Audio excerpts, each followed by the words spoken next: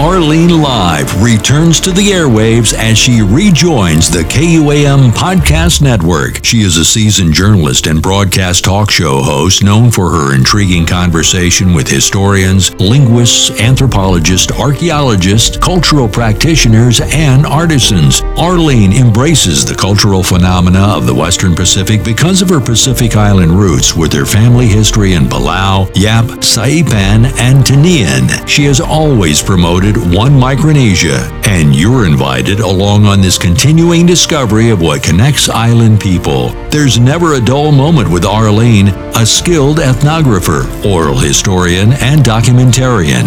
Join RLENE Live right here on the KUAM Podcast Network and on all your favorite podcast platforms: Spotify, Apple Podcast, Amazon Music, Google Podcast, and Micronesia Publishing on YouTube. From the KUAM Podcast Network, this is RLENE Live, with conversation on island issues facing Guam, the Northern Mariana Islands, the rest of Micronesia, and the Western Pacific. Now, here's RLENE.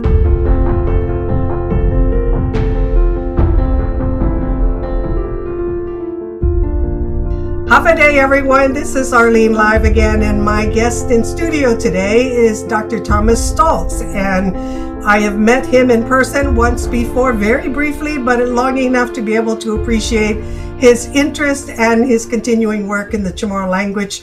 He's a linguist. He is 64 years old, which makes me a few years older than you, Thomas. So I can call you Thomas. I am your senior. How's that? Okay, so Dr. Thomas Stolz is 64 years old and has been a full professor, the chair of general linguistics at the University of Bremen in Germany for the past 24 years. His main areas of interest comprise language topology, language contact, aerial linguistics, language change, and the descriptive linguistics of a variety of individual languages, such as classical Aztec, Maltese, Welsh, and not the least, Chamorro. He is currently the president of the International Association of Maltese Linguistics and the director of the Maltese Center at his university. He is editor-in-chief of the journal Language Topology and Universals, and the book series Studia Topologica, as well as co-editor of the book series Colonial and Post-Colonial Linguistics, which really brings you right into our area. Over the last year, he has published extensively on the wide range of linguistic topics. He is author and co-author of 22 books and 240 scholarly articles. In some of these, he addresses issues related to the grammar of Chamorro. He visited the Marianas in 2007, 2011, and most recently, 2018. He has integrated a project aiming at the recovery of lost place names of the Ghani Islands. And that actually threw me into your path once more, because you're doing that work with the Humanities Council up at the Northern Marianas. We want to be able to continue a better understanding of not only our people, of where we might have come from, when that might have happened, but also the linguistic development of our people, especially because of the colonial impact that have occurred. So I am really interested to get your take on all this, but let us start first, please, by telling us just how you became interested in linguistics. In linguistics? Oh, yes. Yeah, that goes back to my early school days in a way. I invented a language of my own when I was a kid in primary school, because I was bored with everything in a way, so I needed a hobby horse. And I came across some texts in one of our school books, which documented an older phase of the German language. So I thought, language seems to be has to change over time, and you can somehow juggle with the words and parts of sentences and so on. And then I started to invent a language of my own. It was more like German, of course, in a way, because I didn't know any other languages at that time. But at the age of 8 or 9, I started to get interested in languages. First, only for a better understanding of the history of the people who spoke these languages. And then later on, it developed independently of the historical part of the story.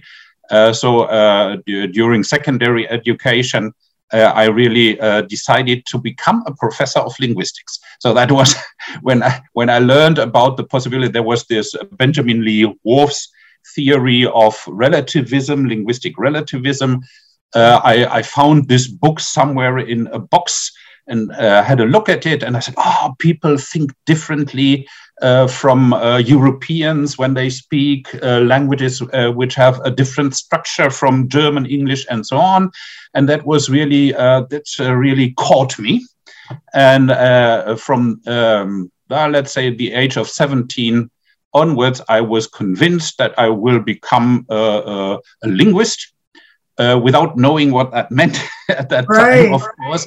And so it was decided already before I took my A-levels at school. So, of course, so it was predestined in a way to go for linguistics. And I never really get second thoughts about it, about my choice. So it was decided really early on in my life. When you are 7 and 8 years old, it is very difficult to be bored. What kind of a kid were you?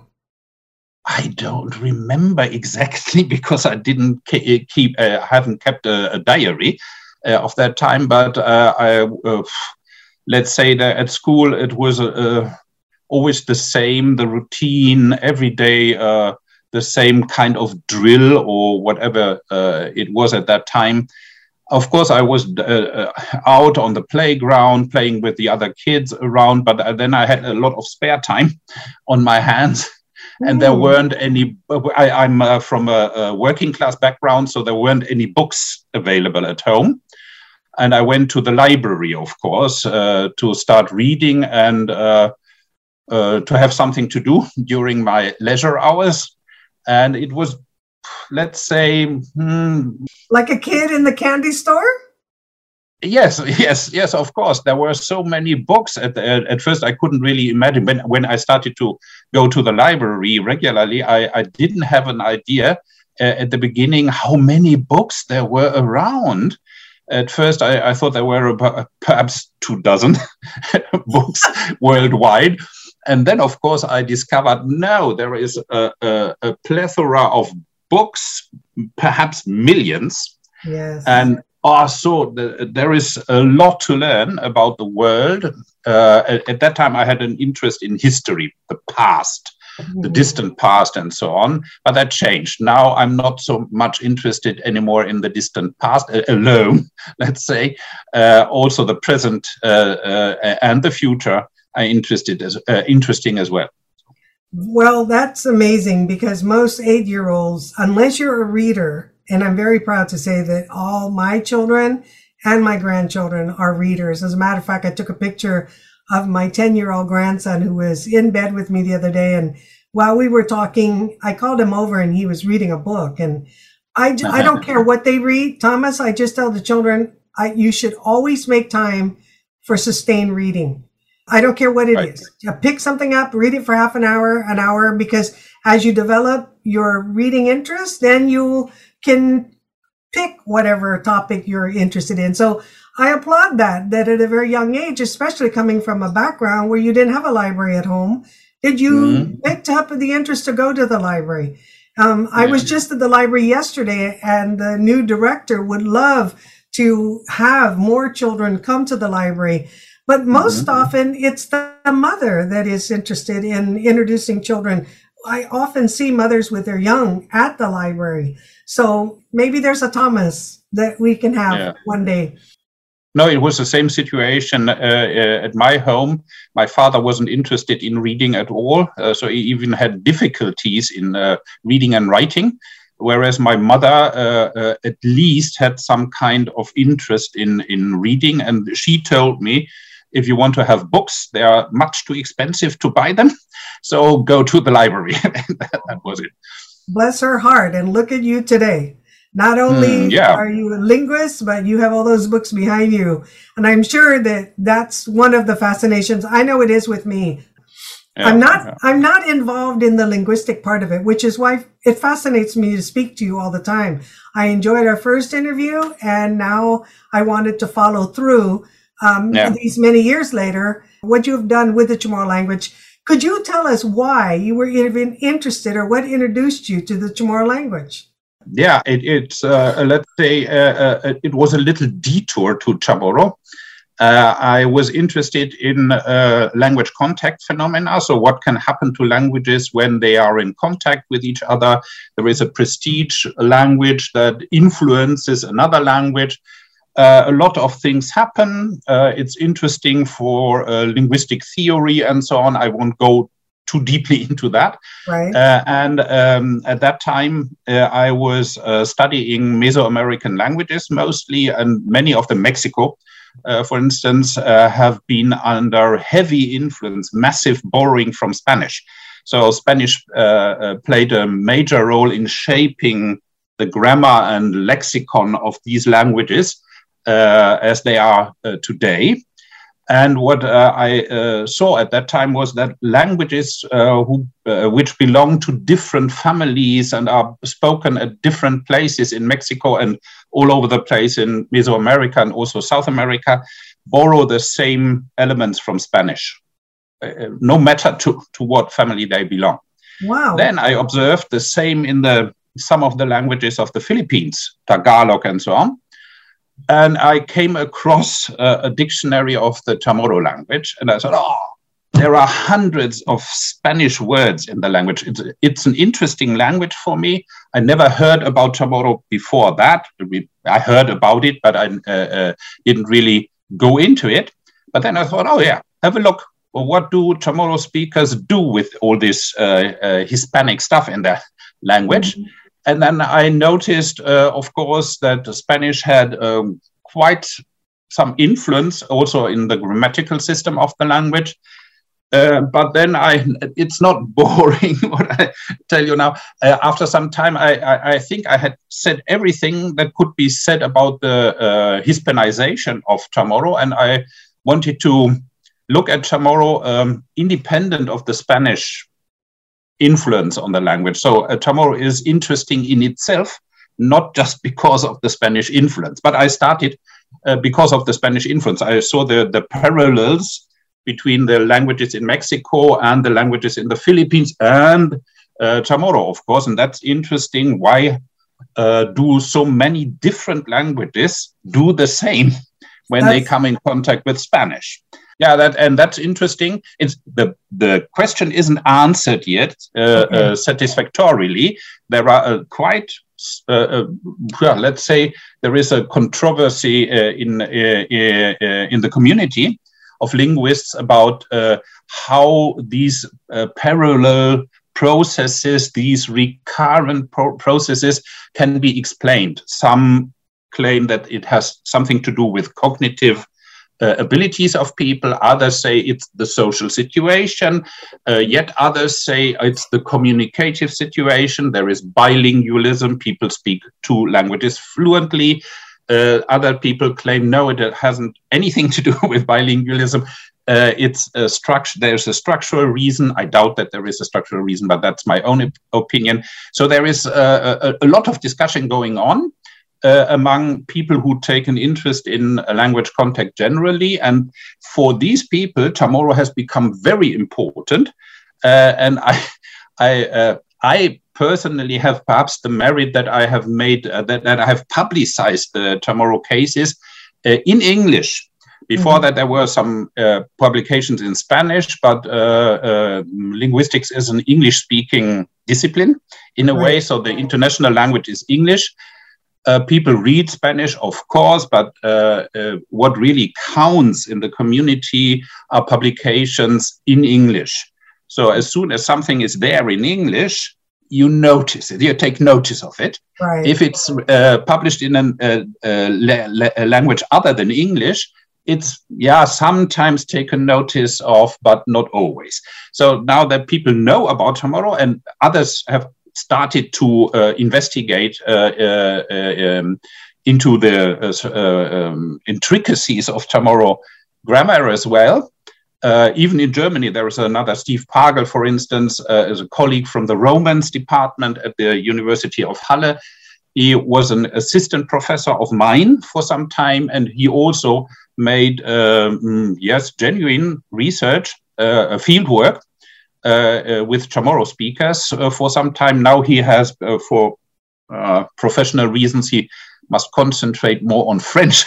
Sure. But for some years, I think 10 to 15 years, he was also involved in the research dedicated to CHamoru. So there is a small community of people who look at CHamoru, or let's say practically all the time from the perspective of language contacts.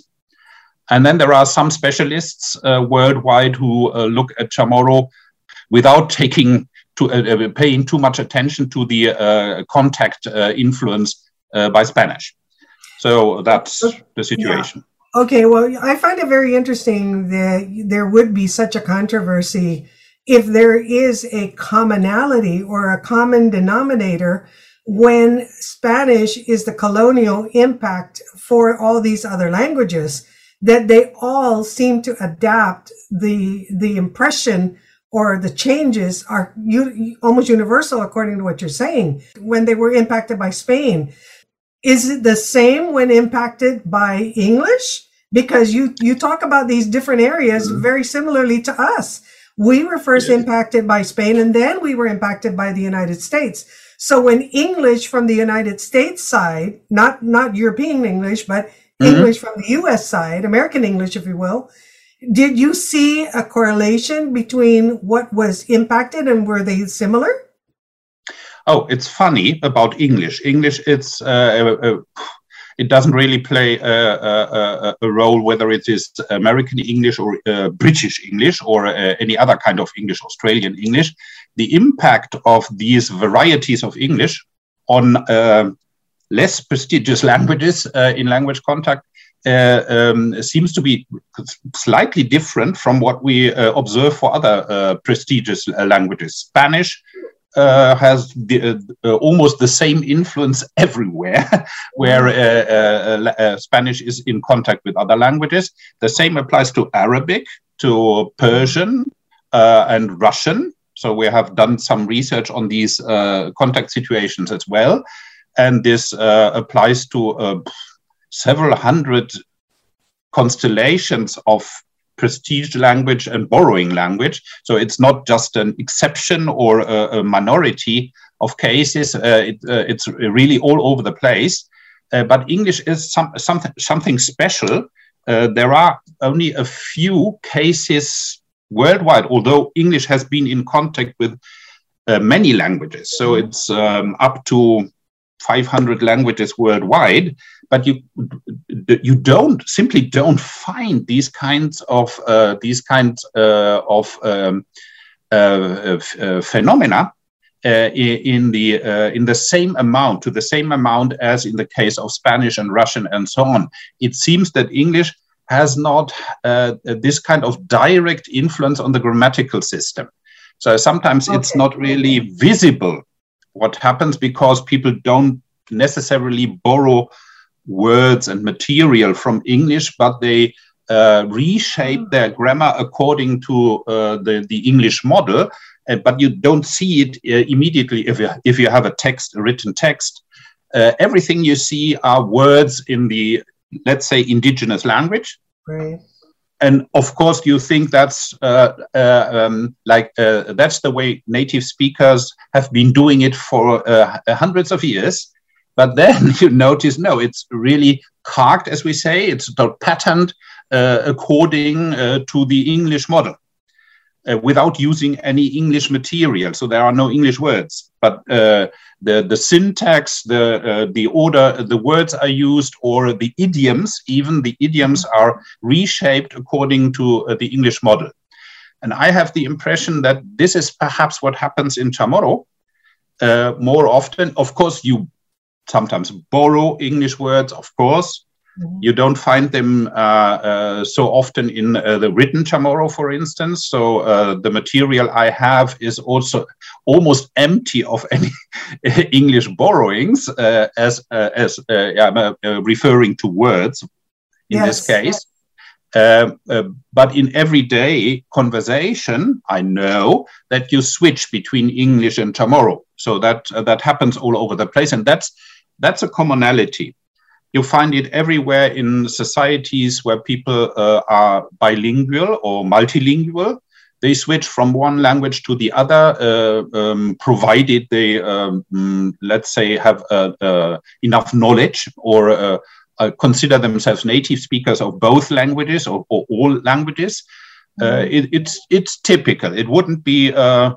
It would be surprising to any linguist to find a bilingual society in which code switching doesn't exist. So sometimes it's perhaps taboo. People don't like it, but they do it. They do it. It's stigmatized. Very often, I'm very much into Maltese linguistics. Malta is also officially a bilingual country. 98% of the people speak Maltese, and there are 2% of the people who speak only English. Most of the Maltese speakers also speak English, but to different degrees, and there is a tiny minority of Maltese speakers who don't really get along with English. But then, in everyday communication, oral communication, there is this constant to and fro from Maltese to English. In one sentence, every second word is English or Maltese. Even if the people speak English, they very often switch back to Maltese. I think the same happens on Guam and in the Marianas generally. So that people sometimes it's easier to think of an English word, even if you are speaking CHamoru, and the other way around. You said code switching is bilingual. What is it called when you can only speak one language? Monolingual. Okay, monolingual. Now, what is the definition of a bilingual speaker? Oh, yes, of course. Even there is a controversy. There is no, there's, of course, consensus about a bilingual speaker must know enough of both languages to produce correct sentences in the one or the other. So you must be able to understand, of course, both languages and produce in the language, be an active speaker of the languages. You can be passively bilingual, that's also possible. You speak only one language, but you understand two. That's possible, but that's not the, let's say, the default case. The default case would be you speak and understand nothing about writing and reading. That's right. It's just speaking and listening. You use a competent speaker, listener, or hearer of two languages. But the degree of competence may differ, so it isn't required. In the past, people thought that was you should have a stricter definition. You must be a fluent, 100% competent speaker and hearer of both languages. Then a lot of research has been done and is still going on, so that people are now doubtful about the 100% competence, because sometimes people are fluent only in certain domains. Yes. So they can speak about in two languages about, let's say, sports or politics, but they can't do this about other topics. There is only one language that is available to them, when they want to speak about religion, for instance. You can speak about religion easily in language A, but B doesn't really work for you. There are different reasons. Perhaps you don't know the vocabulary you have to use, or in church people use one language, only one language anyway. The other doesn't show up during service, and so on. There are several reasons for this. So there are different degrees of being bilingual. You can't really equate it with total competence in both languages. This is an idealization that is hardly ever really realized by speakers. You always miss something of the 100% you should reach in one of the languages. So this is the state of the art at the moment, that people are no longer assuming that you are fully competent in both languages to be a bilingual speaker.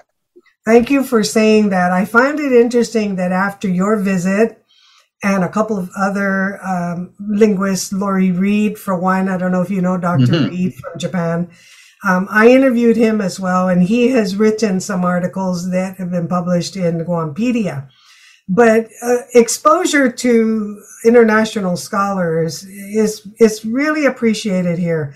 So much so that they take some of what you say, which is why I always want to update the interviews that I have with all of you.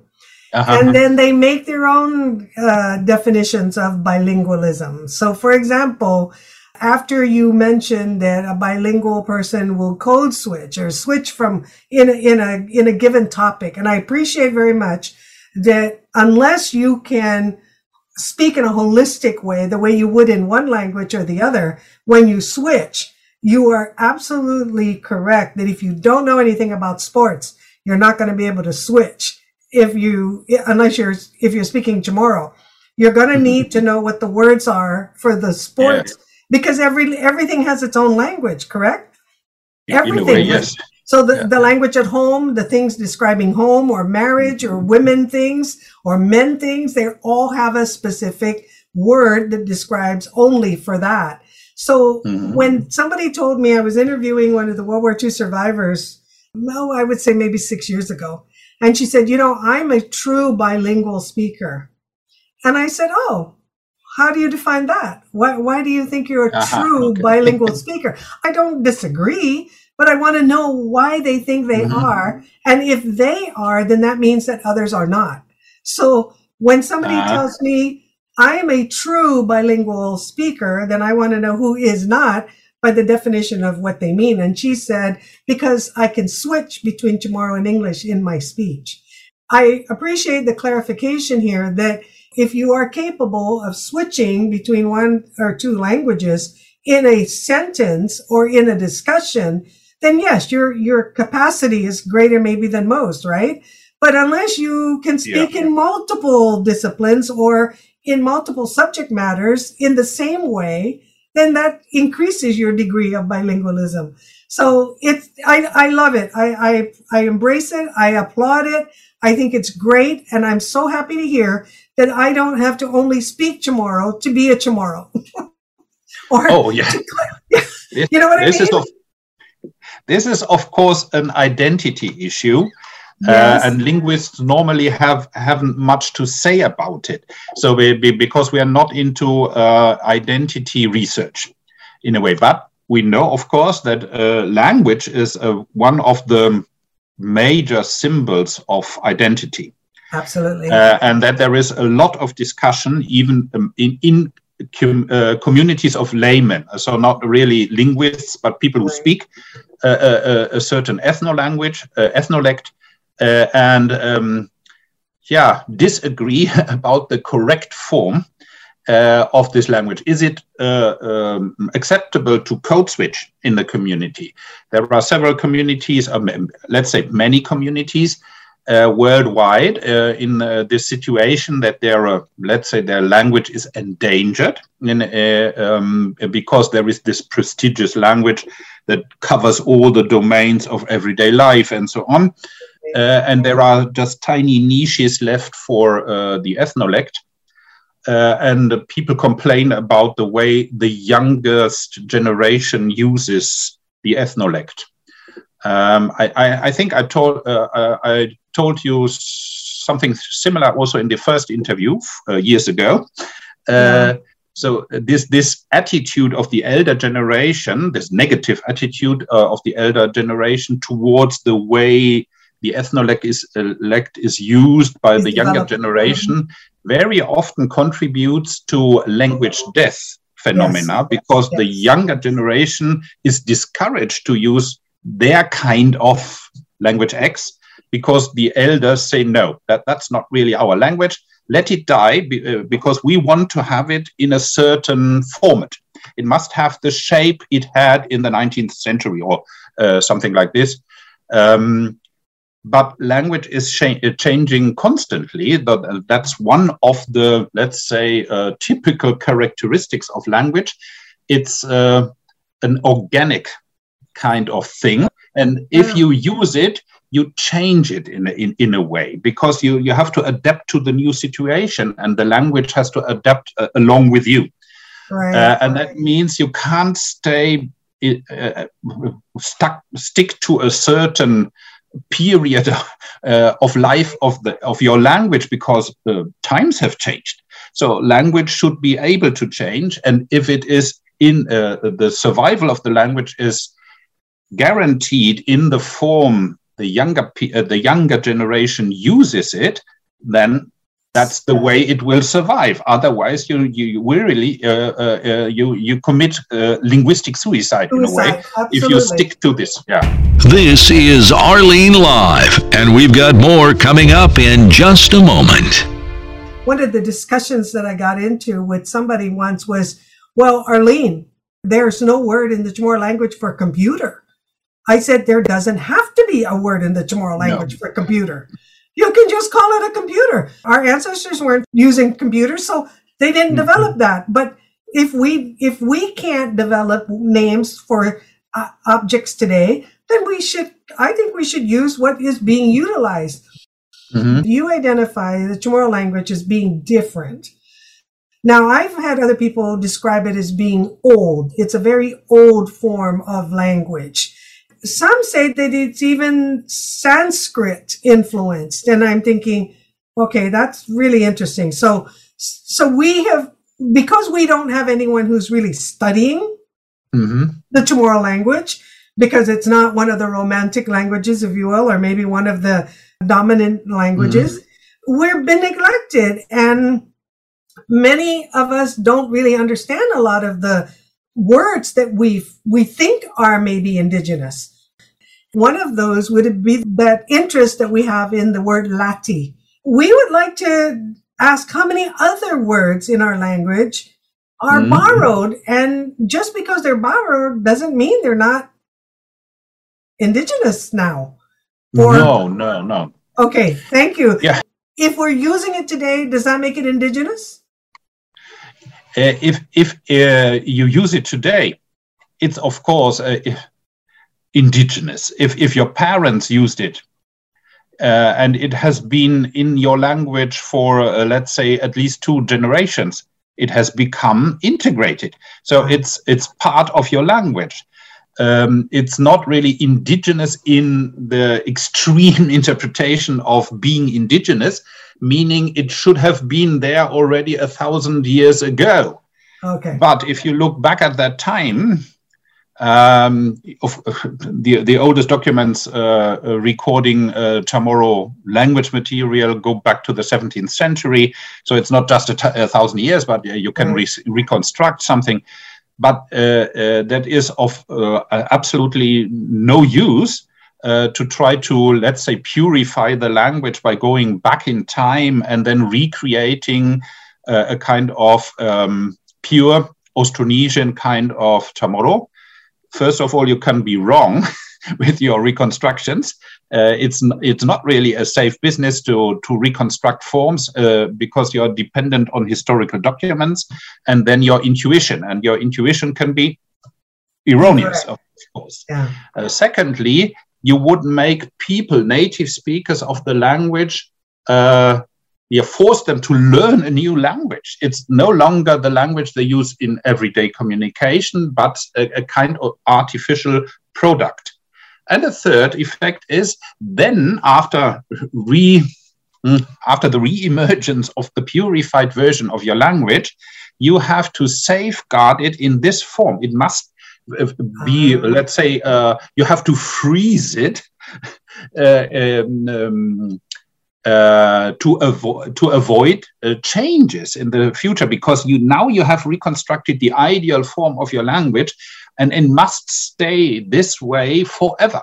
This is against the idea of progress, and evolution and developments. Let's say it's not a good idea. You can do it for or even artistic reasons, like in chants and things like that, right? Yes, of course, even that. Let's say if people say the language is odd, that's of course something linguists shouldn't do and normally wouldn't do. You don't really judge languages as to qualities or something. You can't compare languages in this way of good and bad and let's say worthy, unworthy, and things like that. That's not academic, unscientific. You shouldn't do that, and it's perhaps a layman's judgment, I think. The other thing is the Sanskrit influence or the element. That's just a funny idea. Let's state it clearly. There can't be any Sanskrit in CHamoru, and that's no language needs Sanskrit to be there. It doesn't really raise the language on imagined hierarchy of beauty or whatever.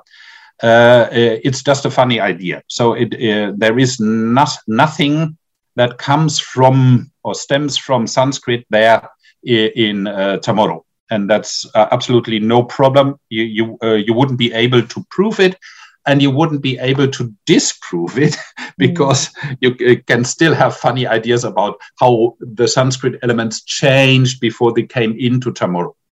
Yeah. It's the predecessor of Hindi, if you want to put it like this. It was recorded, documented for the first time before the Christian era. I think about 500 before Christ.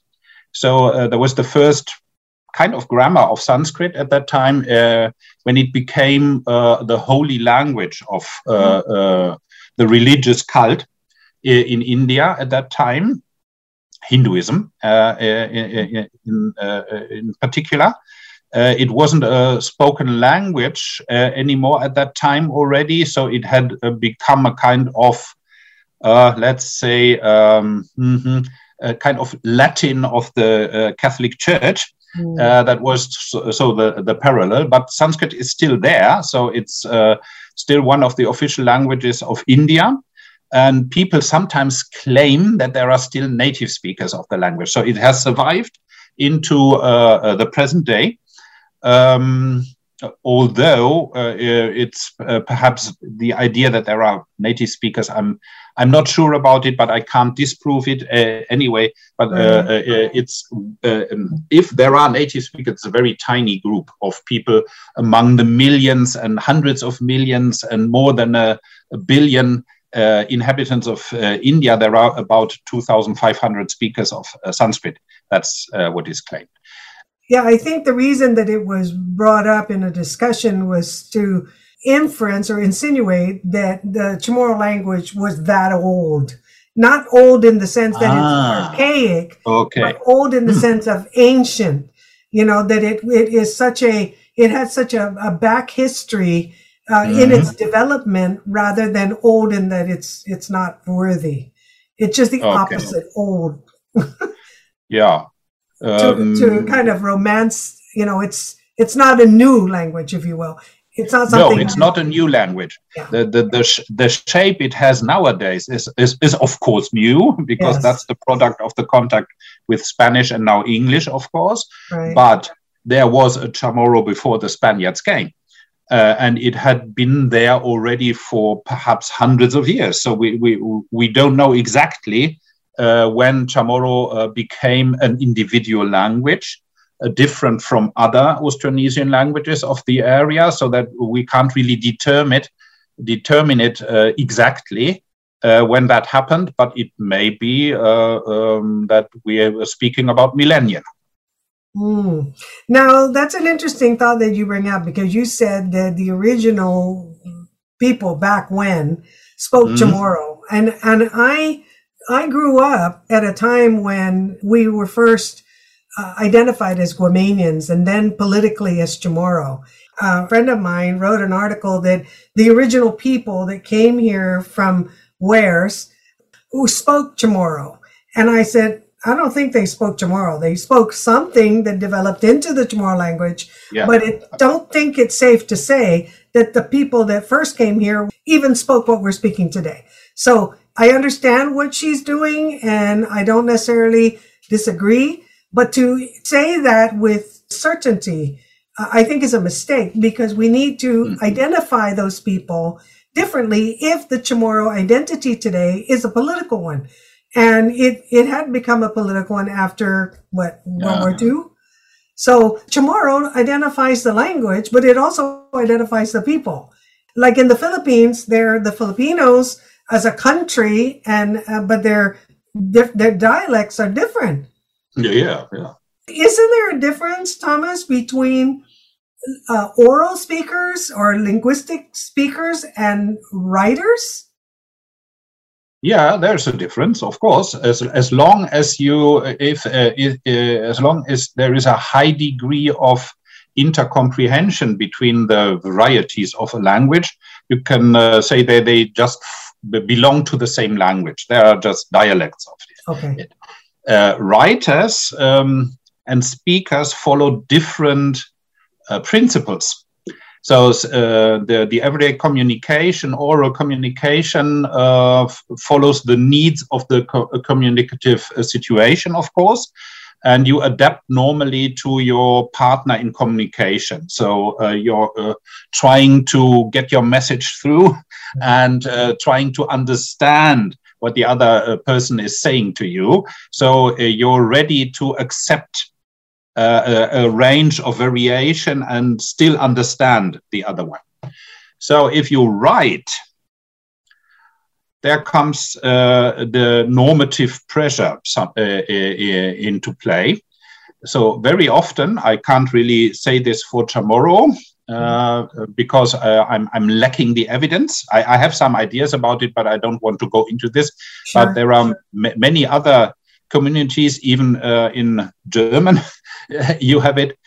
People have a hard time writing the language, because then if you write the language, you feel that you're forced to comply to the rules that are imposed by normative grammar. So there are some people who tell you how to write your language. You would speak it differently, but when you put it on paper, or let's say in emails or whatever, but normally on paper, you have this feeling, I have to be careful, because others look at it and say, you don't really have the competence in your own language. You don't know how to write it properly. So you are under pressure then. In oral communication, you can also be under pressure, of course, but for different reasons. And you perhaps don't really look at the formal aspects of your utterances. But if you write, you try to fulfill the ideal of the written register you're using. So the minds are differently affected by norms. If you write, the normative pressure is much stronger than in speaking. So that's, of course, a difference. So perhaps in speaking, you notice that your partner in communication speaks a different dialect, but you still understand the person. Right. Then in writing, the distances between the varieties may become bigger, So the gap between the varieties can be made bigger. That happens very often. There's an example: Macedonian and Bulgarian are languages in Europe, Slavic languages. They're normally in conversation, I claim it now, they're intercomprehensible. So speakers of Macedonian can understand Bulgarian, and Bulgarians would normally understand Macedonian in the spoken register. But in the written form, they are on purpose. They were made different so that you can claim that Macedonian is a different language from Bulgarian. This is a political issue, of course, as you can imagine. You write it differently, not in orthography, but you have to keep two different rules in grammar as well. So reading Macedonian is much more difficult for a Bulgarian speaker than listening to understanding spoken Macedonian, and the other way around. So the written register is perhaps sometimes, not always, the source for creating, to splitting a language community of once homogeneous language community into two or several communities. And this has happened during language history, also with the Scandinavian languages and so on. So this is something you have perhaps, if you look at the Marianas, there are two political bodies. You have Guam on the one side, and there is a boundary, of course. And at the other side of the frontier, you have the Northern Mariana Islands. So you're two countries in a way. Yes. The same happened with Sweden, Norway, and Denmark. At least between Norway and Sweden, people understand the spoken varieties. No problem with that, but you have at least two different written languages. We see that beginning to emerge in Guam and the CNMI. Because of the orthography, they adopt to a you spell it the way you say it method rather than in Guam where we follow the Chamorro orthography. The only way that the split is going to occur if it is seriously followed where grammatical differences occur for the writing. I don't see that happening, honestly. In my observation, I don't see that occurring because if we continue to make it difficult for our youngsters to speak it, and then we hold an even higher standard to write it, we are going to kill our own language. And so, and we cannot blame Spain. We cannot blame the United States. We cannot blame Japan, even though we use loan words from those three countries in our speech today. I don't think those youngsters are going to want to fight the way our elders are fighting to hold on to this language. So when I think about the work of helping to encourage Chamorro language, I've started writing children's books in the Chamorro language. I'm still holding dear and true to the way things used to be when I grew up and the culture of respect and how we were more tactical. We were more with the land and growing things and developing like that.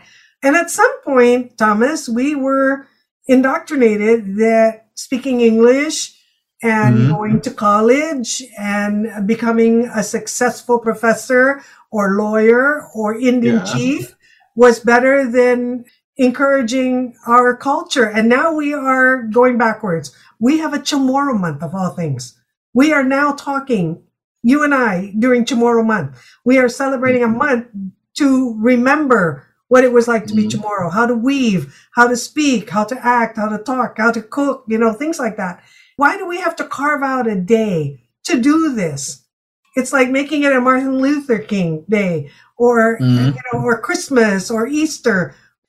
This is the effort that they're trying to do so that the young people will know how to weave so it doesn't die.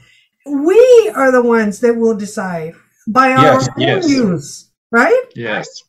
No matter what you have to say or no matter what anyone says who's a scholar on language, history, culture, anthropology, whatever, if we, the people of Guam and the Northern Marianas, don't embrace who we are and live it, I don't know that it's going to survive. Maybe it will until I die. I'm 66, 67 this year. My grandchildren, they're showing more interest as they get older. But if we don't leave something for them, if we don't leave positive reinforcement and give them that while they're making the effort, they're not going to do it. There has to be a value. What do you think as a linguist? How is it done with other languages? Yeah, it's a difficult issue. So this kind of revitalization or safeguarding of the survival of endangered languages is a really difficult topic because there are so many negative examples worldwide in a way. So there are CHamoru is not the only language on the globe that is endangered. So there are hundreds, even thousands of languages whose destiny is perilous. Let's say, very negative. So some people claim that 2/3 of the languages spoken nowadays will not survive the next 2 generations. These are very small language communities, mostly near the equator, so very small communities which are economically and socially and politically, some could say underdeveloped. You shouldn't use this term anymore, but they don't have equal chances in the countries where other languages are dominant, very often European languages, languages of the former colonizer, which have become the state languages of the now independent states, and so on. When you talk about this equator-related geography, we are all small. I mean, Guam is very close. Yeah, right. So we don't have the population to survive that, right? Yes and no. And no. It's always not as straightforward as you think. You might think it's of course, if your community is small, and that means below 100,000 speakers normally, or very small, below 10,000 speakers, or micro languages below 1,000 speakers, then the chances of survival are really small. But there are examples of languages which strive even with small communities. So it's sometimes dependent on the internal solidarity of the group of speakers. If they're all convinced that the language has to survive for whatever reasons, cultural reasons, political reasons, economical reasons, or whatever, because people want to keep it, and they all make an effort, then chances are, even if there is no money for it in a way to help the language surviving, it's possible, it's feasible to save your language. But even in larger communities with millions of speakers, the situation can be that the present speaker generation didn't think of passing on down the language to the next generation, because there is a prestigious language we use in school and everyday life. The other language, our ethnolect, will be learned at home or in the street. And then there is no formal education in the language, and the younger generation is mobile. They move from this place to another country, and so on, and then you lose your speakers. Of course, that happened. We have this here in Germany, next to my hometown now, Bremen. We still have a relatively large minority language, which should have several million speakers. But all of them are speakers of German as well. So that's Low German, the other. It's also called German, but it's a different language, Low German. The language was the dominant language for many centuries in this part of Germany, but people gradually shifted to German because it was economically more interesting, because the market where you could sell your products as a farmer or a merchant, that was in the southern part of Germany where German was spoken. So there was an economical reason for this. You can't really blame people for giving up their language because they see their future in a different linguistic context. Right. Of course. But then, after several hundred years of giving up the language gradually, the last generation started to get second thoughts about it. Oh, now we lose our language. What do we do with the language? Oh, there are still 2.5 million speakers around in the entire north of Germany. It's a minority still, but it's a sizable group of people. But then you get along without using Low German. You use German every day. You are educated in the language. All the media are in German and so on. And if you want to get a good job in another part of Germany, you have to use German, not Low German. So the situation remains the same. For economical and social reasons, it's much more promising to use the prestigious language. And by the way, most of the people speak it better than their ethnolect. So it's just a kind of pretended native language anymore. And although there are 2.5 million speakers, the vast majority of these speakers has simply forgotten to teach the language to the next generation. They've simply forgotten. Now they're complaining about it, but it's their own fault. No German government has told them not to pass on the language. Of course, it wasn't taught at school, yes, but they could have asked for it. They didn't ask for it. Now they are asking for it, and you get these little points and dots on the map where there is a school where you can have an hour every week in the Low German variety and so on, but it's just symbolic. There are some villages, of course, where the majority of people would normally speak Low German among themselves, but as soon as a foreigner enters, people switch to German. You almost describe exactly what happened with us here, because after World War II, many of our survivors, if you will, joined the military, moved off island in the States from the West Coast to the East Coast, and they allowed their children to speak English because who speaks Chamorro in those schools, right? They wanted better education for those kids, and so everybody spoke English. What I find interesting now, there is clearly a desire to learn the Chamorro language, and that is evidenced by the effort that everyone has done to try to recreate interest or take pride in the Chamorro language with everything that's being done. There are many people that go online with Miguel Bevacqua, who used to be a professor at the university, when he started teaching free Chamorro classes. He has a pretty sizable following, and it shows that there's interest. But if you don't harness this interest, if it's just spotted and you have one summer program or one school program and not adopted by the entire education program where it's an immersion from pre-K all the way to senior, and then again into the university, it is not a dedicated effort to retain or sustain and promote the Chamorro language.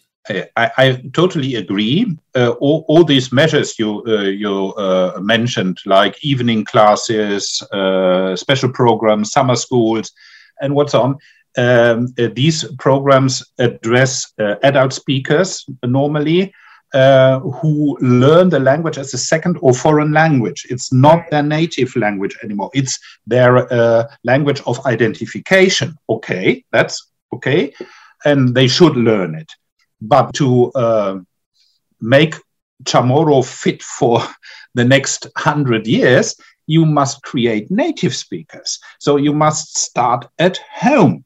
As soon as the infant is there, address him or her in CHamoru. And English should be, well, in a way, I'm not have an anti-English agenda now, but if there is a prestigious language that is responsible for the endangerment of your ethnoleg, try to postpone, let's say, the education in this language until school begins.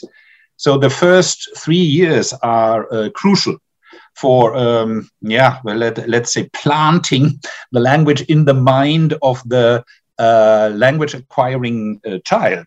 So for the first 3 years, it should be predominantly CHamoru, how you address your infant or your children.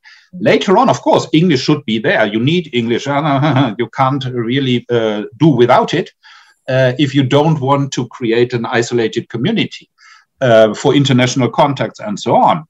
But learning CHamoru in your old age is not the creation of a new generation of native speakers.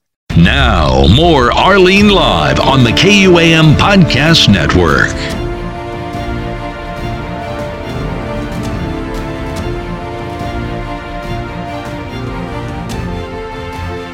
Of course, a language can survive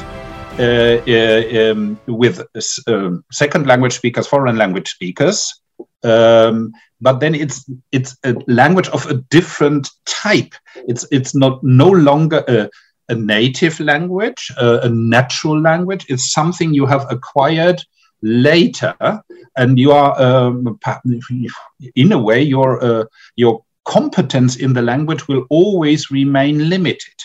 You can't be really creative in the language because you will repeat patterns you have learned as an adult. As a native speaker who has acquired the language as one's first language, you are fully creative and you can further develop the language as someone who does it naturally, not by repeating something that a teacher has told you to memorize. So that's a difference. I'm not arguing against learning CHamoru as a second or foreign language. That's fine. But it's illusionary to think that the language will survive as a full-blown language with second language speakers. It's the task of the parents. Okay. The parents have to use it. And that's very often very difficult for other similar cases in the world.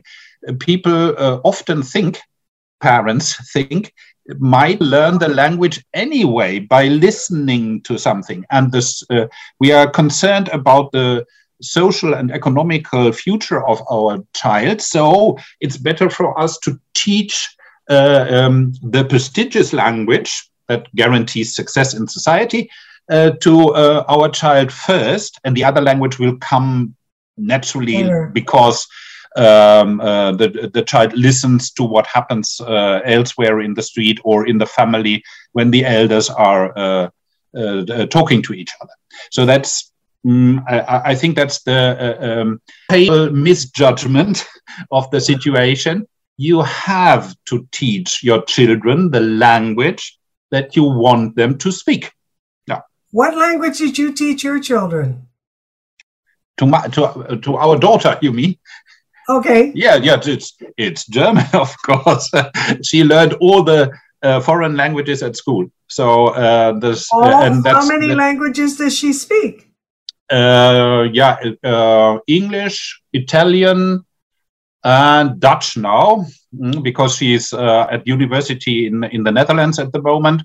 She had some input in Armenian because she spent some time in Armenia. And she, the classical language, Latin and ancient Greek, but that these aren't languages for everyday communication. Wow! So she's like you. She's a linguist? No. Oh no! She declared publicly that she wouldn't do the same as her parents. My wife is a linguist too. Okay. And she said, oh no, this stuff you are doing. Well, no, she is into comparative politics. Oh dear. Yes, oh dear, yes. I have the feeling that she has picked the right discipline for her. So that's for her no personality. Nobody has to become a linguist. You must feel like it. Yeah. Then you have to do it. If you don't feel like it, yeah, it's not going to happen. You talked about a window of opportunity for language learning, and you identified the first 3 years. Can you explain why? Yeah, because at that time, the let's say the cognitive apparatus of the child, language acquiring child, is still let's say empty in a way. So you can put in everything as an input linguistically, and as soon as there is already something, the mind of the child, the cognitive system, makes assumptions about structures, what possible structures there are in grammar and so on. And this also affects other languages you learn. The first language you internalize in your brain will somehow shape how you interpret other languages that you have to learn. Sometimes it slows down the speed, the speed with which you acquire another language. Sometimes it doesn't, because it's really individual also. So people have different individual capacities in language learning. Some people learn languages without looking at a page. They just listen and have this ability and would never become linguists because that this analytical kind of perspective on language is alien to them, but they are very versed language learners, so that you don't have to be a linguist to learn many languages, and the other way around as well. These early years are important for, let's say, your mind making hypotheses about possible structures of languages. And this also channels, in a way, how you process new information you get about other languages when you are at school and so on. So if you learn English first and then CHamoru, English has already paved the way for certain processes. It's easier to learn those things that are similar between the two languages because English is already there and tells you, these are the structures. You can learn them, let's say, more speedily. These things. Then that kind of answers the question, because you initially stated that where Spanish impacted native speakers, there is this consistency of change among those native speakers. But when it was English, it was not. And so following my question of why the first 3 years, if the cognitive ability of a child in the first 3 years of his life is formative in his mind, does that mean that he is able to detect specific sounds that matter to him in the language that he's learning that he should pay attention to? Yes, there are some theories about this, even, let's say, experiments with children, unborn children still. Pregnant women were tested. They were exposed to language recordings or natural speech in the language of the community into which the child was going to be born. So, and afterwards, after birth of the child, other experiments were conducted, and the linguists who conducted these experiments, psycholinguists, that's the branch of linguistic that takes care of these things, observed that the children already had a kind of knowledge of the intonation of the language, so they could recognize. They were tested with people who spoke different languages in their surroundings, and they reacted differently to people who spoke their ethnolect, the ethnolect they still had to learn, differently from their reaction to people who spoke another language, a different language. So they already had some kind of idea. This is home in a way. If the intonation is like this, even some sounds, it's not really clear how far this is reliable as to the results, but it seems that some sound contrasts, let's say it's between voiceless and voiced consonants P and B, for instance. Some languages don't have this contrast, others have it. And you can test it. So do the children react who are supposed to speak a language with a voice contrast when they are exposed to a language that doesn't have this contrast? Do they react differently? And this can be measured in microseconds. So it's really something you can't really observe as a layman. That's impossible. You need machinery for that. So of course, it's very, let's say, demanding technically to conduct these experiments. So there are results, experiments only for a handful of languages and a handful of cases. So it's still a little bit daring to generalize over these cases, but the evidence is interesting at least. So you would say, it's possible that children already get some ideas about the languages they will be exposed to after birth. So that's, of course, interesting. And then if it's already possible to influence the child's mind linguistically before birth, then you know how important it is to then immediately start to talk to the child, address it in the ethnolect or in the language of your choice. Right. Yeah. Now, the reason I asked that is because we have been encouraged to speak to our child, if you will, in the womb. So I read to my kids when I was pregnant with them. I read to them as children, but I read the English language. I did not speak Chamorro to them. However, as they got older and now that they're all becoming parents, they are children and they are asking about Chamorro language. And when my children, my last two, were growing up and I would speak to them in Chamorro, because it was encouraged that we again do it at that point, right? They told her, Mom, why are you speaking Tagalog to me? And I said, I'm not speaking Tagalog to you. This is Chamorro. But they had been aware already that the Tagalogs were switching at home.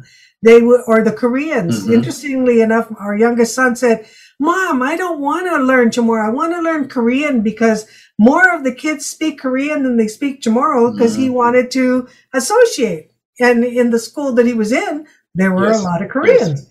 So it was very clear to me that it was a social thing. Now that he's 27, his social circle are more Chamorro. So he now is adopting, but he's one of these that you talk about, Thomas, where he just listens. He took a Latin test and he passed it. Didn't even take the course.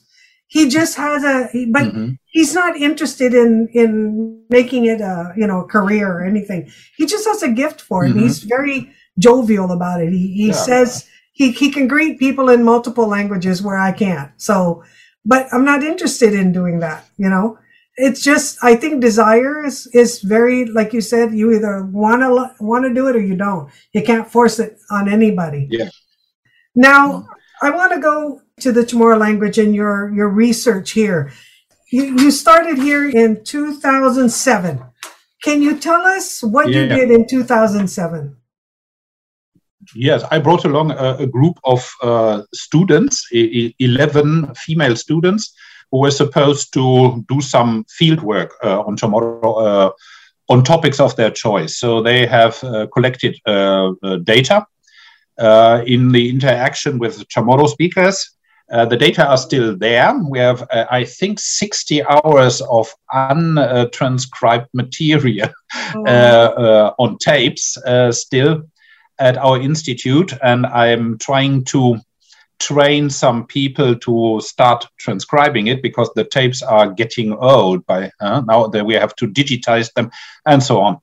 The less positive aspect of our excursion to Guam at that time was that none of my students decided to take a degree with a thesis on Chamorro matters. So they all opted for something else. They were really enchanted by the opportunity to go to the island, have contact with the people and so on. But then it turned out that linguistics is really a demanding subject matter. And they really didn't feel most of them. I think there was one exception. I'll tell you about the exception. So that's 10 of them didn't really feel comfortable with Chamorro, with the Chamorro language, because they weren't competent enough. So they decided, no, just I keep my hands off the material because I'm not sure about my analysis and that I do it really right. But there was one exception, Barbara Dewein, who spent some time at the University of Guam and also wrote her master's thesis about Chamorro. So that was the one positive effect. And she also intended to do her PhD. But then she got a job outside the university, and you know how it is if there is money involved. Great motivator. You have to make your choice, and she decided against the university. But of course, she has done research on reduplication in Chamorro, so that you have the possibility to repeat syllables in Chamorro to make clear that you intensify something or that it is happening right now at the moment, lilie, things like this. And she has, first of all, reviewed the extant literature on this topic. Chamorro is mentioned time and again as a language with special reduplicative structures. It's different from other languages. We know about which have this kind of possibility to reduplicate syllables. And then she wanted to put forward a theory of her own in the PhD that never materialized. But so this was one of the projects. We worked on reduplication at that time. In 2011, we published a book on it, but Chamorro is mentioned only occasionally in this book. Okay, well, that's sad, but we understand. I mean, the whole reason that we have higher education is about development, and if her interests grew, that's all what we're talking about. Sometimes our interests change, and at the time she was dedicated to it, and thank you for the work that she has done. Now in 2000, what was the next one? 11. What happened then? Yeah, we came back to Guam and then also Saipan because we were conducting a project at that time on the old documents about the Chamorro language dating back to the colonial times, so German colonial times. It's let's say between 1899 and 1940, because some of the material was published only after the end of the German era in the Marianas. A lot of the material has never been published before, so we tried to do a first edition of this material.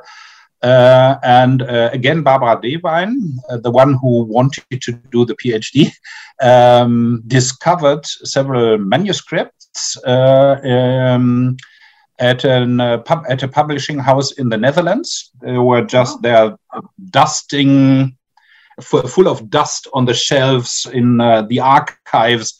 So an entire dictionary of the Chamorro language, Chamorro German dictionary dating back to the 1930s.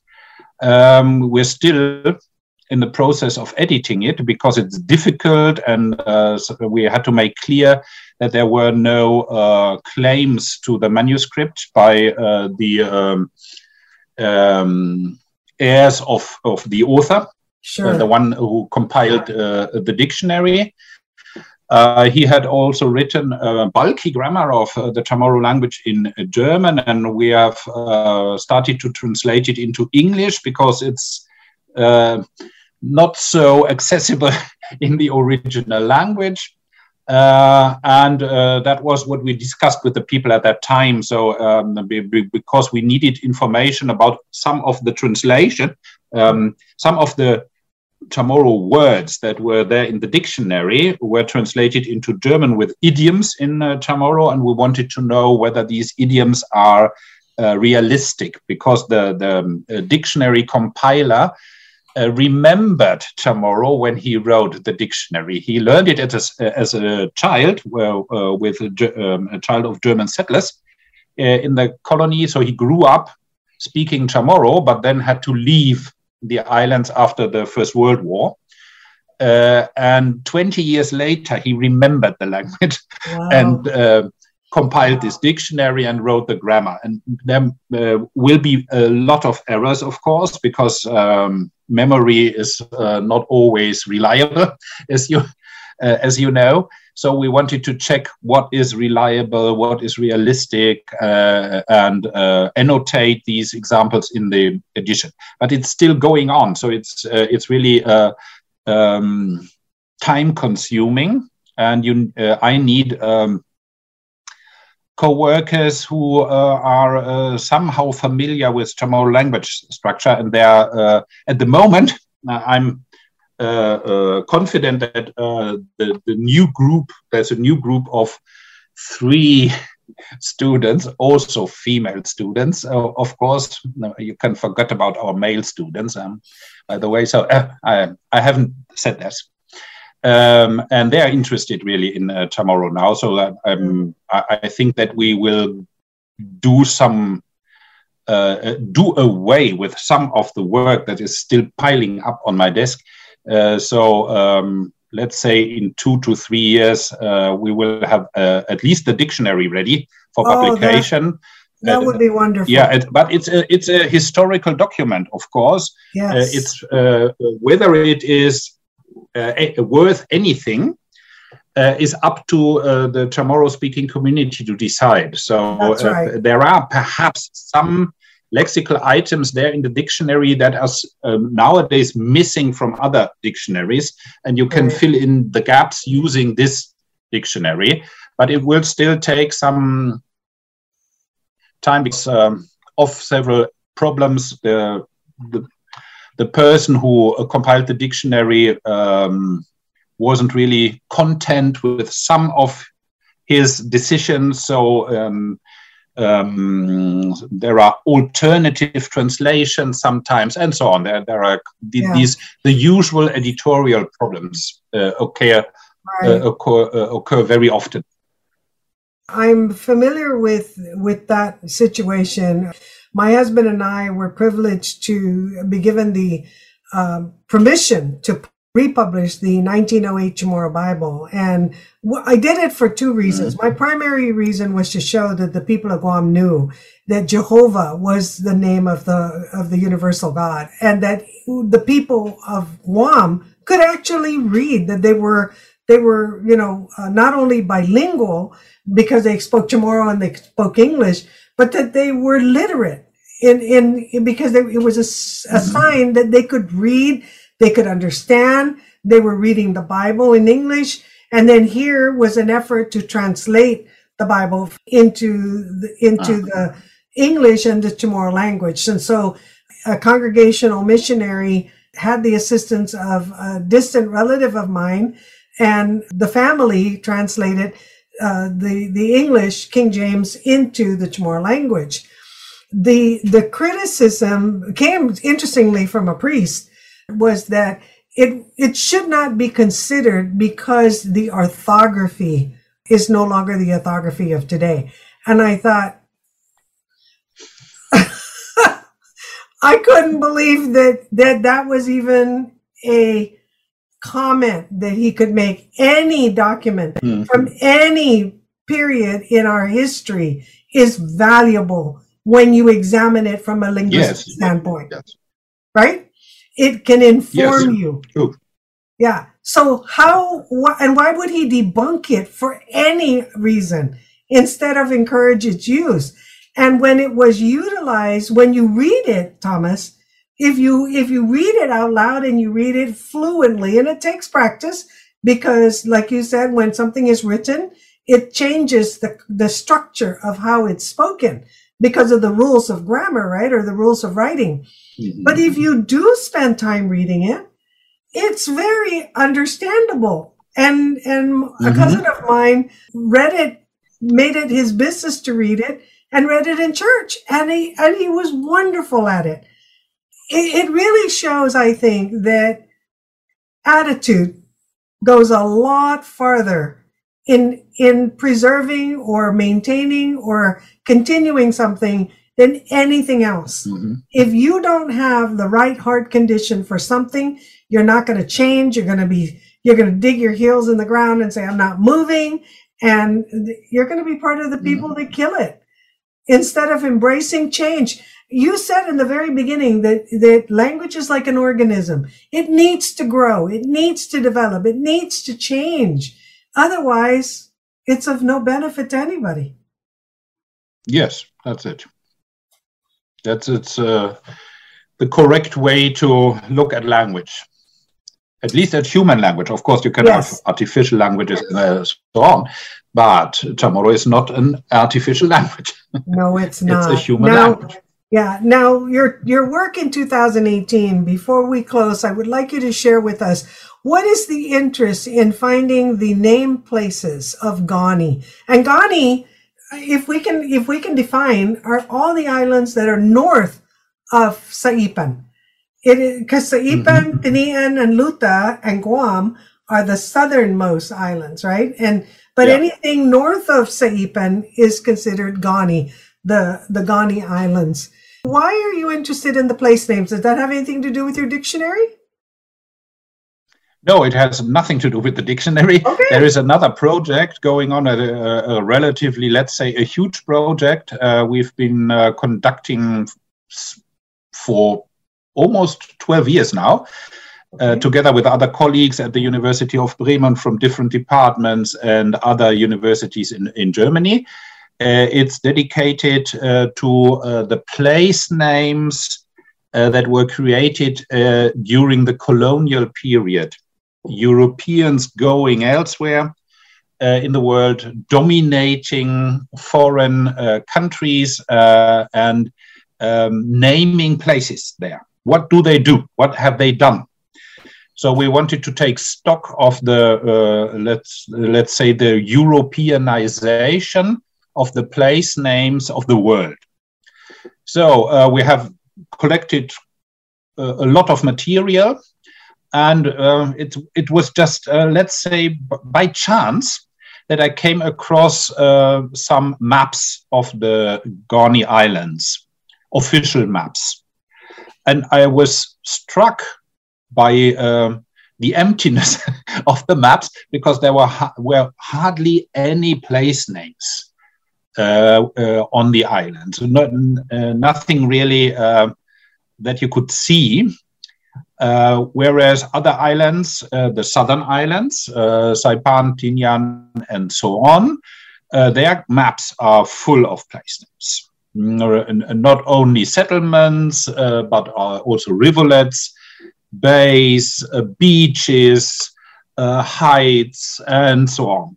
Every kind of geo-object you can name has a name. There are geo-objects also on the Gani Islands. Why aren't there any names? So I asked other people at the time in Saipan, Scott Russell at that time, whether he knew about it, and he told me, "Oh no, I don't know." Are there other maps? We've looked for other maps of the islands. There weren't so many other maps around, but it was the situation. The same situation was also valid for the other maps. There weren't hardly any names for objects on the islands.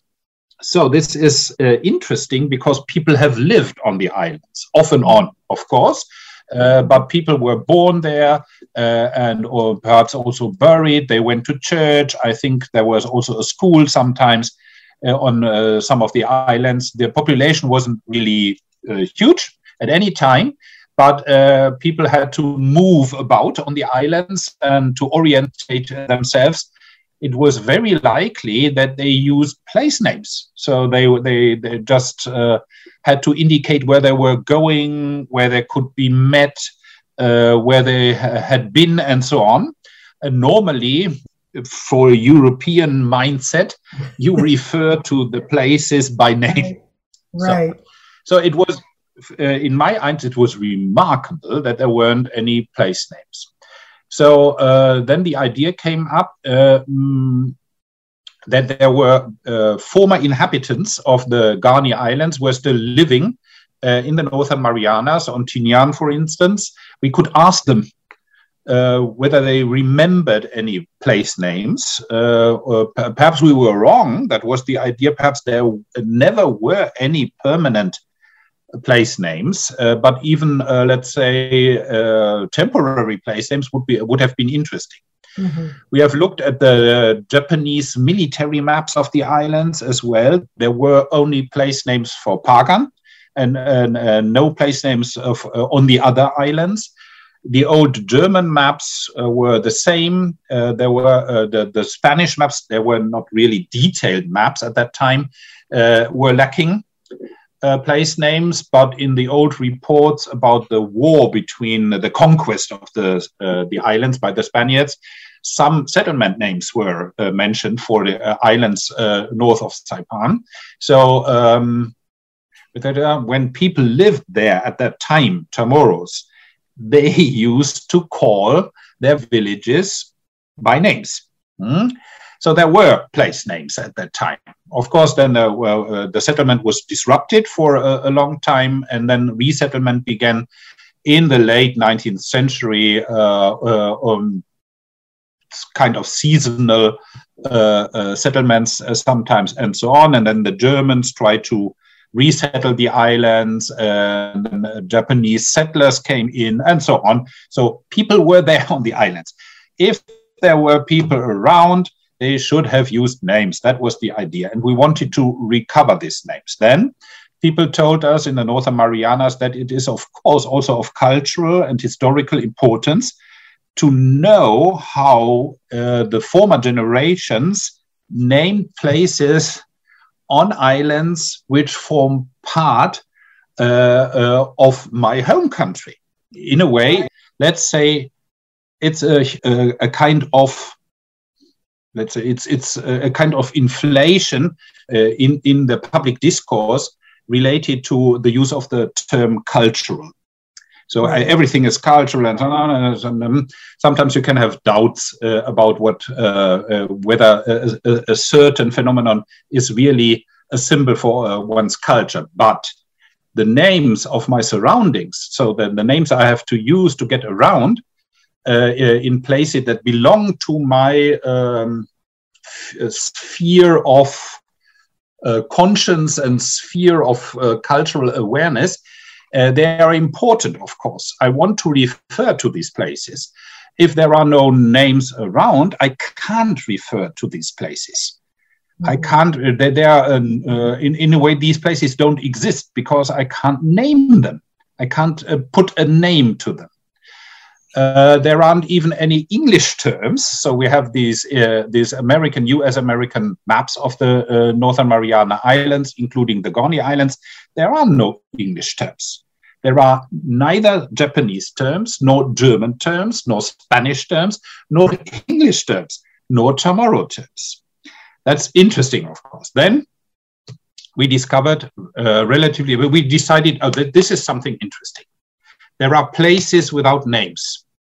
This is, let's say, surprising, because there are so many islands, for instance, around in the world which have never been settled by anybody, but still every geo object has a name of its own, because people went there, just explorers, for instance, and they made it their business to put names to every kind of rock they found. So there are islands as large as for in Agriagan and with just as many geo-objects there, and every geo-object has a name, whereas the islands, the Gorni Islands, are lacking these names. Okay, now you mentioned that your discovery was that there were place names in Pagan.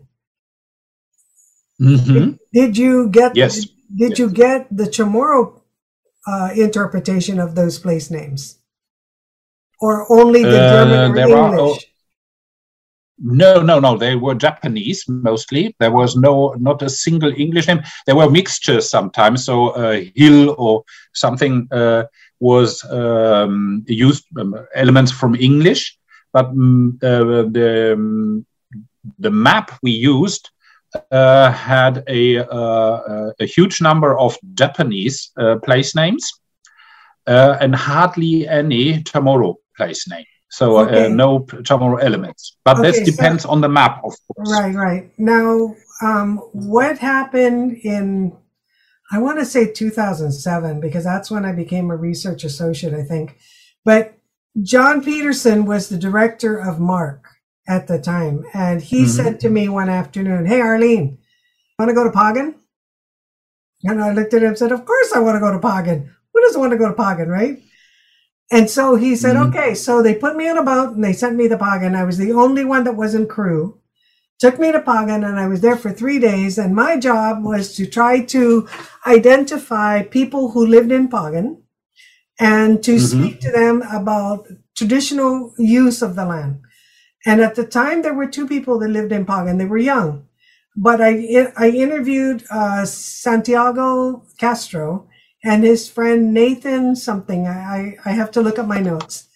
But anyway, they took me around in the 3 days and they told me this is this place, this is that place, because it was handed down by their uncles and their grandfather and their father, etc.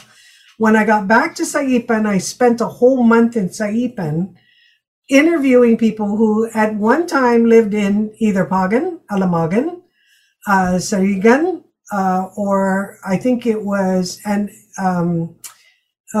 there are 3 or 4 that were habitable, but they were there for copra cultivation, and they also hunted and did other things, and they were putting them on boats and sending it back to Saipan.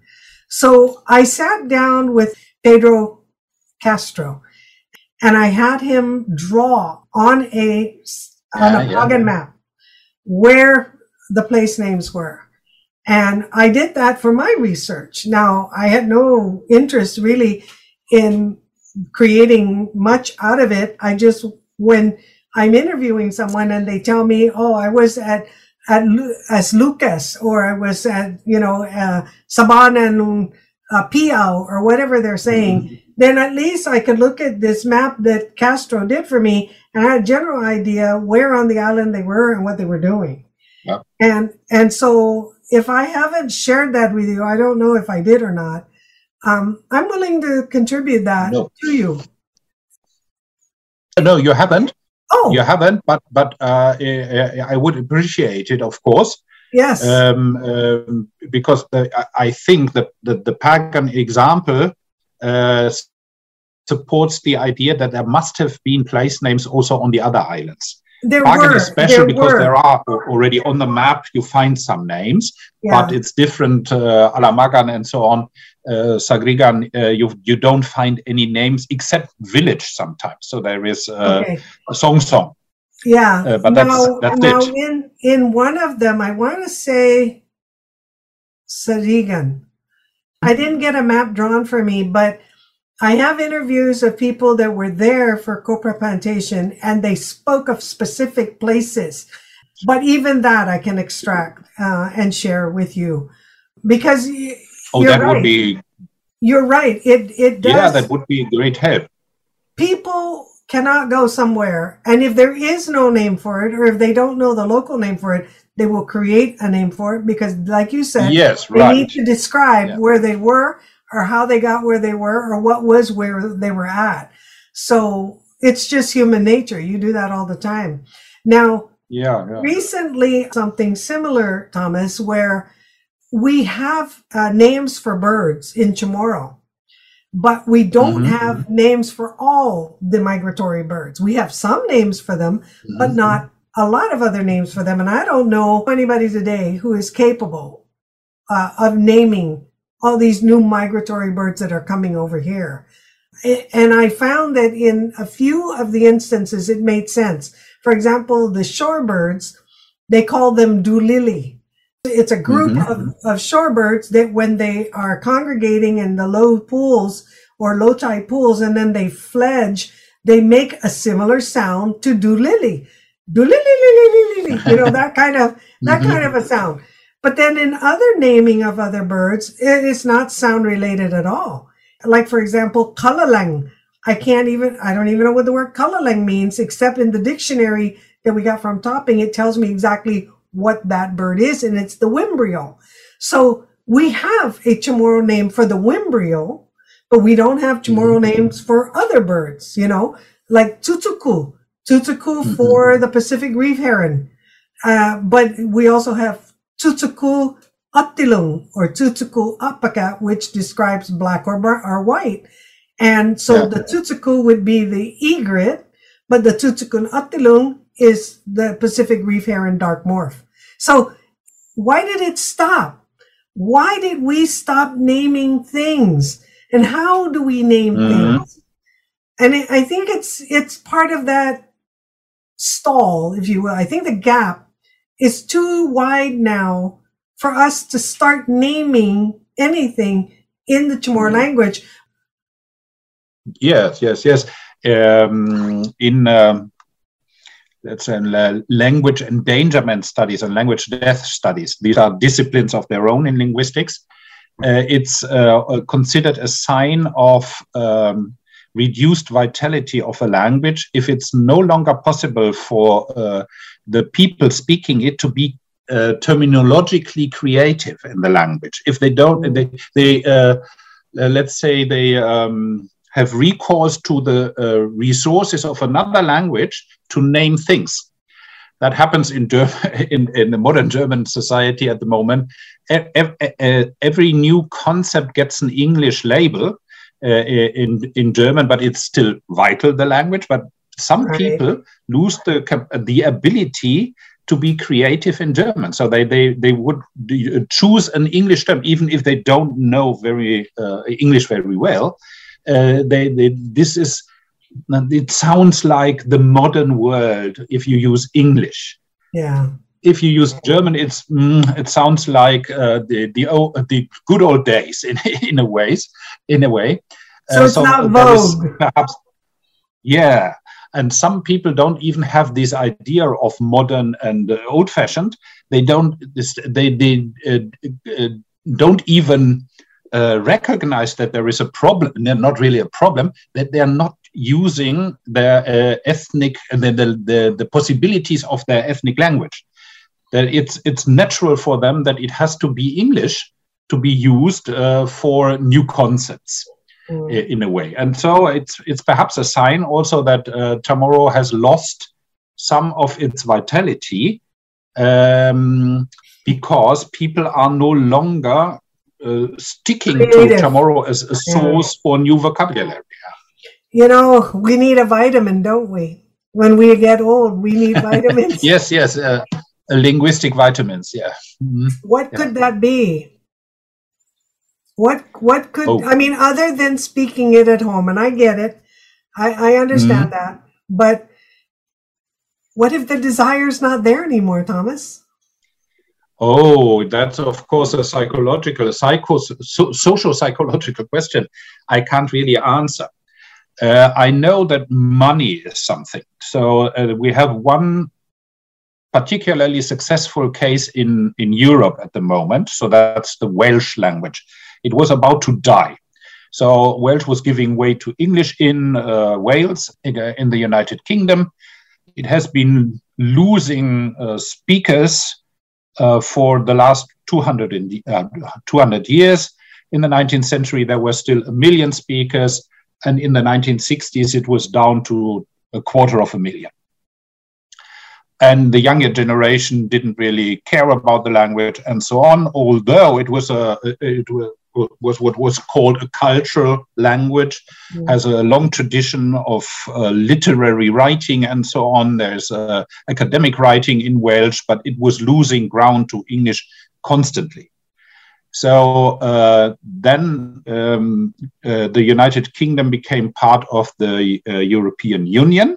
And all of a sudden there was money to invest into regional cultures, a lot of money. And the Welshmen invested it wisely. So at the moment they have reversed the process. So there is now a tendency towards a moderate growth of this native speaker community. And this has to do with investing money in schools, for instance. Yes. A lot of money has been invested in monolingual or bilingual Welsh-English schools. And the Welsh-speaking schools receive better gear in a way, and the better trained teachers. So it's also attractive for local English speakers to send their children there because they get the better education there. Yeah. So they learn then Welsh, of course, as a second language anyway, but this, in a way, the domain of the use of Welsh has grown. And there are then, as a kind of additional secondary measures, the local government has taken care to make it possible for everybody to use Welsh for public and administrative purposes. So there are forms in Welsh. You can do your taxes in Welsh. Everywhere there has to be a Welsh-speaking official in the administrative offices. The police is partly Welsh-speaking, and so on. And that was possible because of the money that came in. Without the money, the language would have gone on to lose speakers and decreasing in size as to the speech community. But then there were millions of euros, and there was also this kind of regionalization. The United Kingdom gave the Welsh part of the Wales a parliament of their own.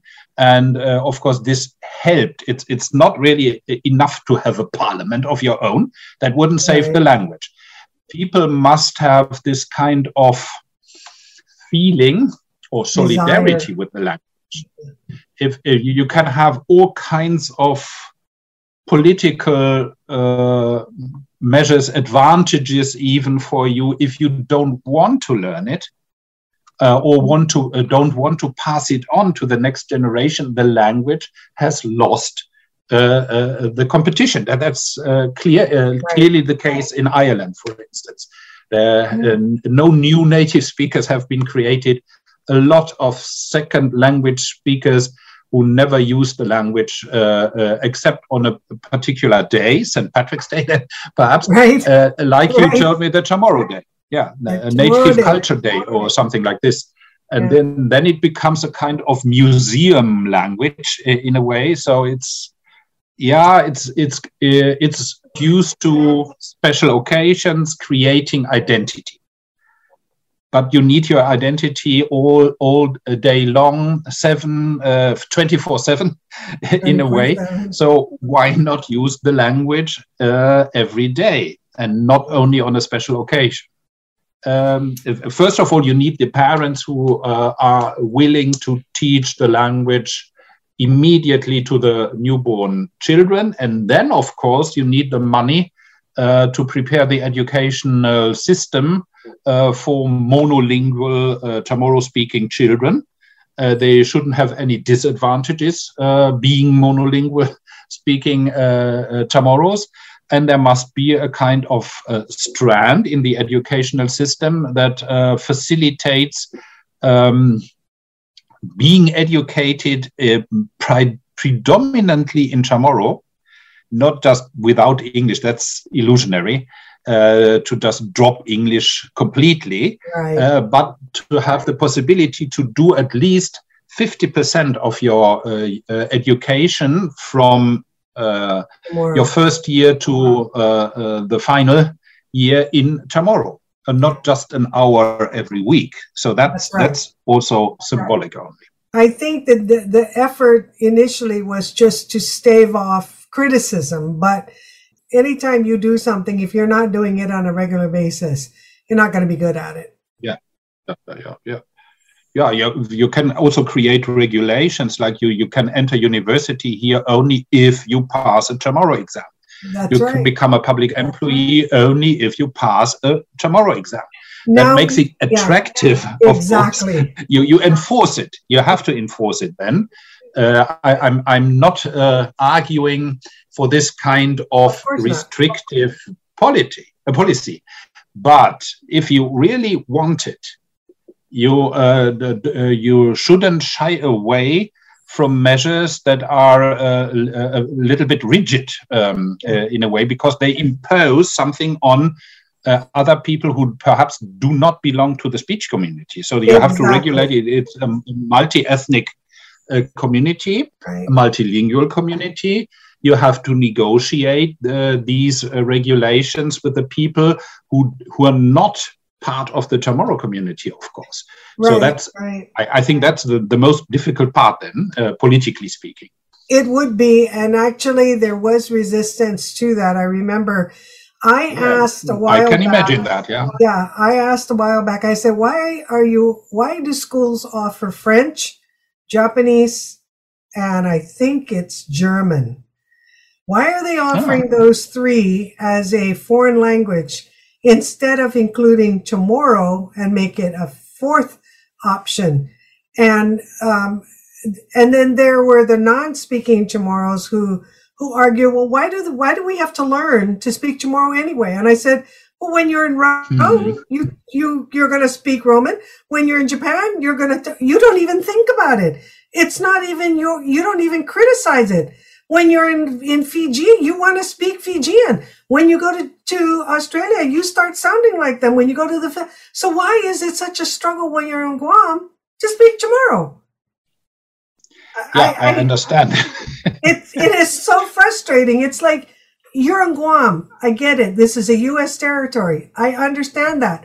But do you have not any respect for the local people? Do you not have any desire to learn anything from them? Do you think that there's nothing to learn from them? How can you enrich yourself, if you will? How can you be that naive to think you can't learn and enjoy the food, the company, the culture? I mean, you don't have to sing. You don't have to speak our language, but enjoy the people, in exchange with them. But even the half a day, they say half a day. No, it isn't half a day. It's half a day.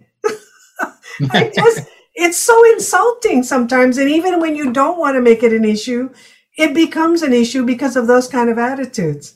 So, I sometimes catch myself because I'm thinking, wow, when I go to Japan, the first thing I hear when I get off the plane, right, is a Japanese greeting, and I say it right back.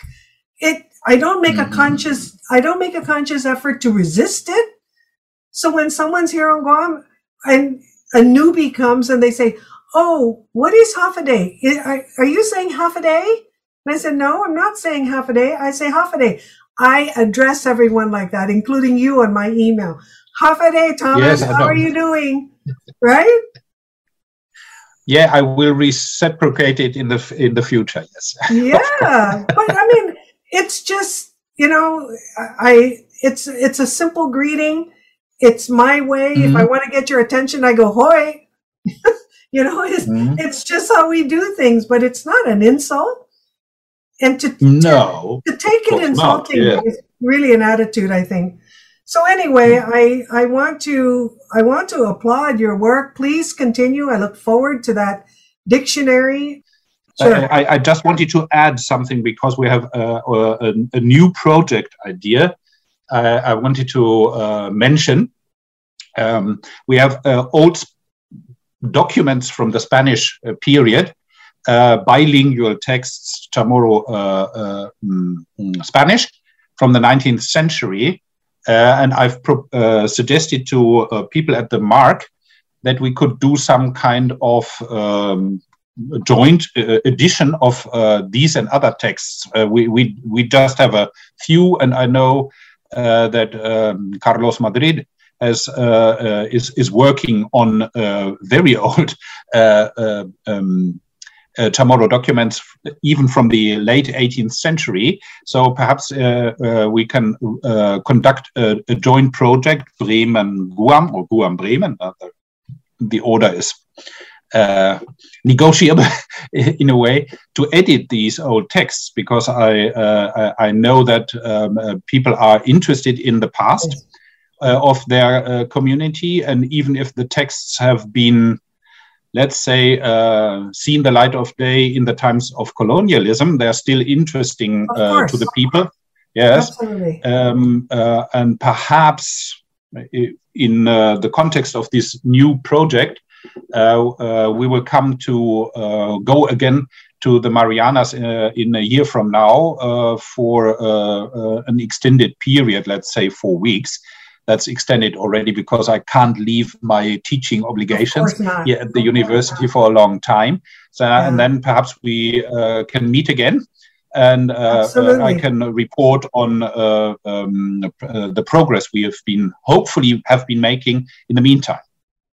Whether it's a new project or not, I welcome any continuing dialogue with you, and I'm always grateful to hear from you. And thank you for always being willing to share what you know or learn about language and our language specifically.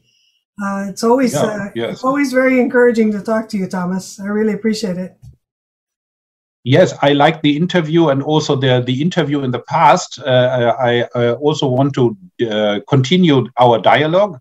And I think it's my obligation as a linguist to share my ideas, and sometimes also results, if there are any, with the general public. Especially if I have done research on CHamoru, it's, let's say, the CHamoru people are entitled to know about what I say about their language.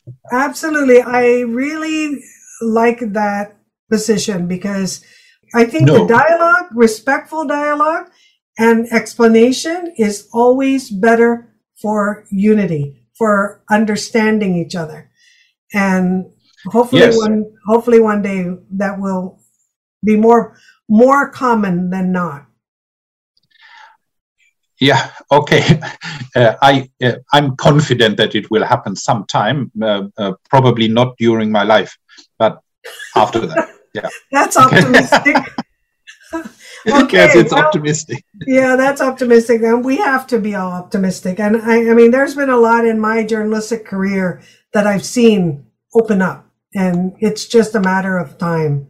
So I agree. But thank you again very much. I appreciate it. Ladies and gentlemen, you've been listening to Professor Thomas Stolz from Bremen University in Germany. Thank you very much. It's always a pleasure. Thank you very much. The pleasure is mine as well. Yeah, bye. Okay. This is RLENE Live. Adios, everybody. You've been listening to RLENE Live on the KUAM Podcast Network. Join her next podcast for an all-new edition. You can catch RLENE Live anytime at any of your favorite podcast platforms: Spotify, Apple Podcast, Amazon Music, and Google Podcast, and at Micronesia Publishing on YouTube. We welcome your feedback and suggestions. Email RLENE at arlene@arlenelive.com. Thanks for listening.